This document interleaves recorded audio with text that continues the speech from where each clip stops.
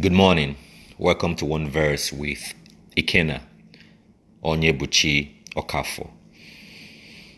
This morning, our one verse for today will be taken from Nehemiah chapter 9 verse 2. Nehemiah chapter 9 verse 2, it says, "Then those of Israelite lineage separated themselves from all foreigners, and they stood and confessed their sins and the iniquities of their fathers." Hallelujah.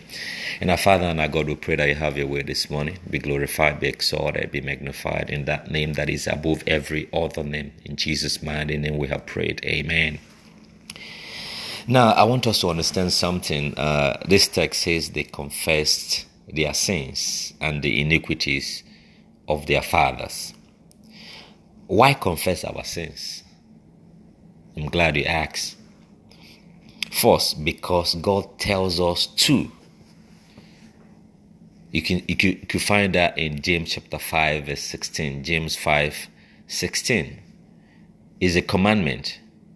God tells us to confess our sins to one another. Confess our sins to one another.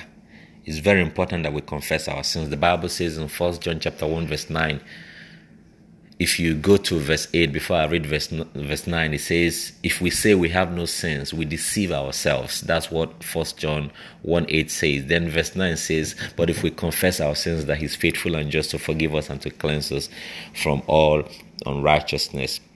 So we confess our sins because God tells us to. Secondly, because confessing a sin breaks its power over us. Confessing a sin breaks its power over us, its hold over us. Okay, since the power of sin grows more readily in the dark, it grows more readily in the dark. But when we confess them, we break this stronghold that sin or the power of sin has over us. So I just want to encourage you to confess your sin regularly. Keep a short account with God. Keep a short account with God, and always be quick to ask him for mercy. Confess your sins, renounce them, forsake them, and move on. Don't go to bed with any unconfessed or any unresuscitated sin in your life. Always keep a short account with God. Always be quick to humble yourself and confess your sin and repent of them, and constantly ask for the power of the Holy Spirit.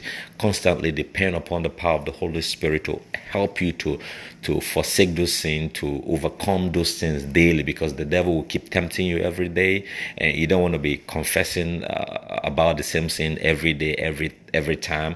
You need to pray that God will give you the power to live in victory over that sin.